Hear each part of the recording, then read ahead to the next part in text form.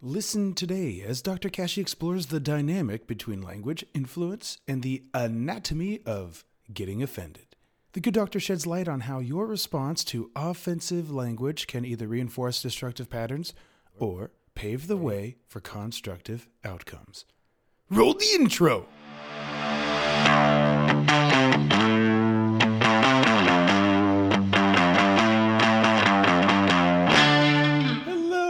Hello, and welcome to Coffee with Kashey. I'm your host, Dr. Trevor Kashey. I'm offended. I am offended and hurt and offended and hurt. People are easily offended now.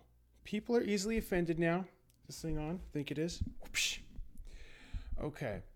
Rather, they are becoming increasingly easy to offend. Culture has developed such that being offended by something, a conscious choice by the way, justifies the placement of strict enforcement of limited speech practices, also known as censorship. This is puzzling for a few reasons. All right, it's puzzling for a few reasons, and today's lesson is separate from that confusion. The main point is that offensive language, language which when you hear it, you give yourself permission to throw a tantrum, is a good opportunity to learn about, practice, and master the so-called continuum of influence. The continuum of influence. Get the whiteboard of wisdom out here. Okay, thinking caps on. Here goes. With some stuff, you have a high degree of influence over what happens. Okay? So here is your influence line. High degrees of influence, all right? With other stuff, you have low degrees of influence. Specified by the arrow going the other way. Low influence, high influence, right? With the rest of the stuff, you have the rest of the degrees of influence. Okay, there you go. The continuum of influence, okay? Essentially, probability rules, but you still have a say. So, it behooves you to spend your resources in alignment with your degree of influence. All right? That is to say, the more influence you have over something, the more sense it makes to influence that thing on purpose. Like what you put in your body, for instance. The things you read, the music you listen to, the things you drink, what you eat, etc. All right? The less influence you have over something, the less sense it makes to try and influence it. Like what other people think and say. Where your influence, is practically speaking zero. Okay? If you think one person can offend another person, put down a 1. If you think people interpret what other people do as offensive, then put down a 0. Okay? If you think one person can offend another person, to put down a 1. If you think people interpret what other people do as offensive, then put down a 0. Okay? Please feel free to swap between during the lesson. You can swap the number during the lesson. That's cool. That's the entire point. You'll probably feel both ways. Such is the continuum of influence. All right? Oh, swapping to science mode here. One moment.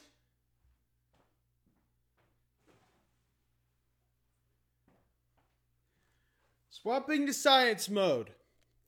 Okay, this is the anatomy of thinking and acting offendedly.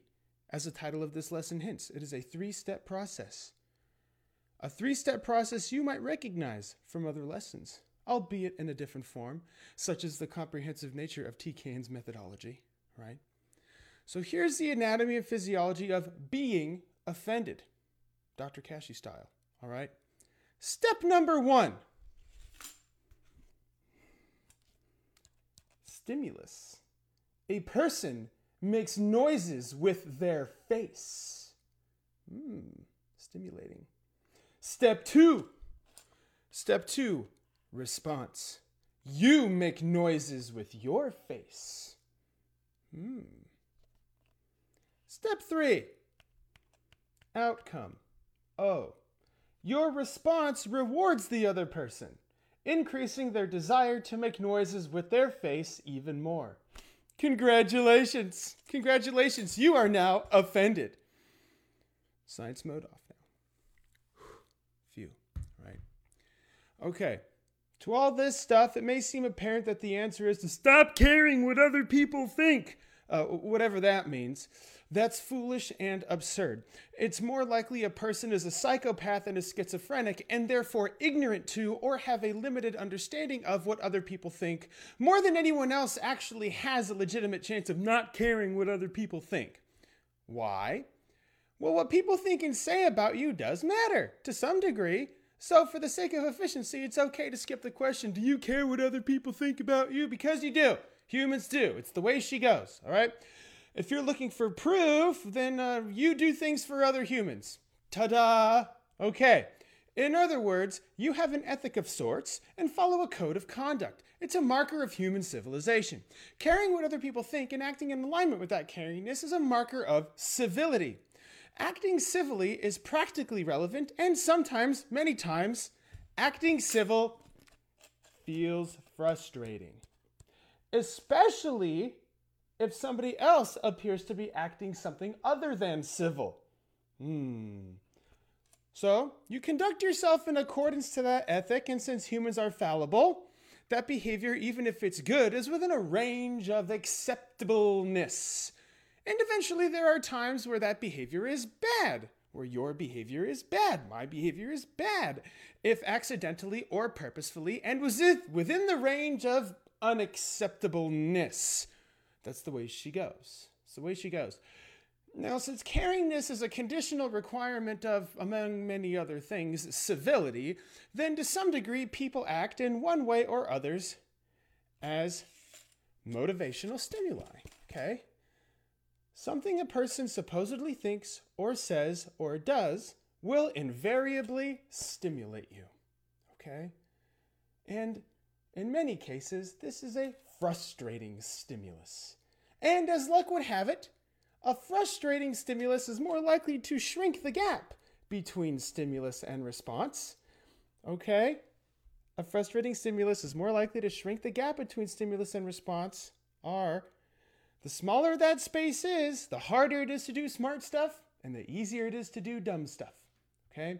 Therefore, a frustrating stimulus cultivates a person's impulsivity, their urgency to respond so that they can avoid the stimulus, thus increasing their chances of a destructive outcome at O, right? They are avoiding the stimulus rather than resolving it, more likely to have a destructive outcome at O, which causes more of the same problems. It's its own frustrating stimuli, okay? Rather than resolve the stimulus, okay? And that would indicate a more constructive outcome, and another SRO cycle would occur down below with a new and different challenge, okay? In other words, a frustrating stimuli, especially when that frustrating stimulus is apparently another human, it's quite motivating. It's quite motivating and often cultivates motivation to do dumb stuff. Sometimes that dumb stuff is overeating and overdrinking as a response to the stimulus of other people, all right?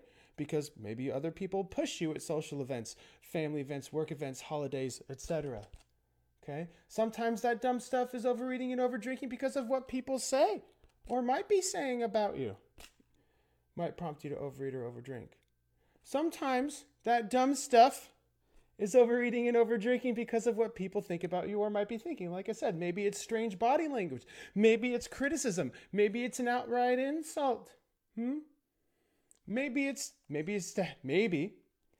something foolish like overeating and overdrinking to help keep you from bashing their heads in. Where eating is a civil way to distract yourself from doing other things to them. Or maybe it's a civil way to distract yourself from hurting yourself. Eating and drinking are socially acceptable ways of winding down, distracting, self-medicating because of life's frustrating stimuli. Okay? Especially if that frustration is apparently coming from other people. In other words, it's a way to stay civil and sane, even if it's at the cost of your mind and body becoming fatter and sicker and more miserable, so that you can stay sane and losing your sanity all the while. So if you have frustrating stimuli that are other people, and maybe you have socially acceptable eating and drinking in order to self-medicate, wind down, and stay sane, well, might be at the cost of your mind and body, okay, and misery to stay sane, losing your sanity all the while, going back to be its own frustrating stimulus, okay? This lesson is about dealing with people who push your buttons. The buttons that motivate you to do dumb stuff at the cost of your mind and body. A lesson where some old school mentors of yours truly come back into the fold, okay? Now, Epictetus is a smidge over 2,000 years old, but after spending a lifetime essentially as a slave and being permanently disfigured by the slave owner, you'll be able to see how and why Epictetus' Stoic philosophy is the inspiration for TK's rational and constructive phrase, it's the way she goes. It's the way she goes. So to paraphrase Epictetus' Enchiridion, if somebody speaks ill of you, or somebody tells you another speaks ill of you, then keep your defenses to yourself and answer. That's cute. Imagine if you knew what was actually wrong with me. You could have come up with something good then. Too bad. If you take yourself too seriously, then any conflict, just about any conflict with what you want is offensive. And you'll likely act in an impulsive and sabotaging way. Okay? If you take yourself too seriously, then any conflict with what you want is a frustrating stimulus, and you'll likely act in an impulsive and sabotaging way as a response to your continuous frustration, leading to more destructive outcomes. Okay? Some insulting things are constructive in their criticality. Even if they're meant to be by the other person, they're meant to be destructive. Some harsh opinions do have a grain of truth of them divorced from their intent to frustrate. Some insulting things are destructive in their criticality, even if meant to be by the other person as constructive. The only thing that makes those mouth noises an insult is if you tell a person either by what you say or by what you do that you are insulted. Since the purpose is to goad you into a response indicating that you are insulted, then the more insulted you think and feel and act, the more rewarding it is for the person that's doing the insulting. And more important, if you act in a self-sabotaging way, somebody frustrates you, has a frustrating stimulus, and then you respond in a self-sabotaging way, perhaps later to wind down, to de-stress, to distract yourself, possibly by eating and drinking, so that, you can keep yourself from doing those other things, whatever those things may be, perhaps. Just remember that you have a high degree of influence over how frustrating or how insulting other people are, because you choose to give yourself permission to be frustrated, insulted, and otherwise offended by them. Okay? Here's a fun Stoic-ish exercise. Okay? 1 second. Excellent. Here's a fun Stoic-ish exercise. Pick up a rock. Okay? Insult the rock. You cotton-headed ninny-muggins. See?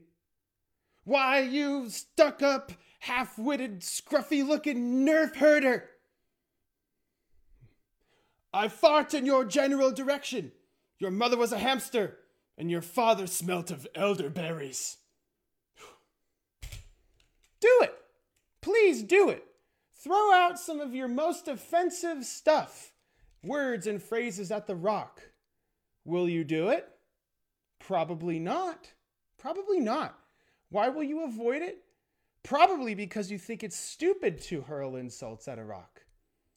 Yes, exactly. Exactly. If a person gets a math problem wrong, does the math problem suffer? Okay? The reaction, nearly any reaction, rewards the insult.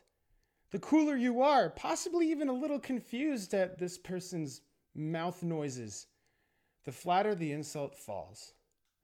To which you can calmly reply, Imagine if you knew what was actually wrong with me. Exerting any level of sophistication during a time where you strain to maintain your civility is the height of rational and constructive thinking and acting, actually. This is where you build your frustration tolerance. Your ability to deal with life's hassles so that you can get over these little humps and actually get to where you want to be. This is the continuum of influence, okay? This is how you sharpen your mind to chisel your body. Now, if you think one person can offend another person, put down a 1. If you think people interpret what other people do as offensive, put down a 0. Maybe you swapped between 1 and 0. Maybe you stuck to it instead fast at the risk of being offensive or because you're offended. Stay rational. Until next time. Want to continue having coffee with Dr. Kashey?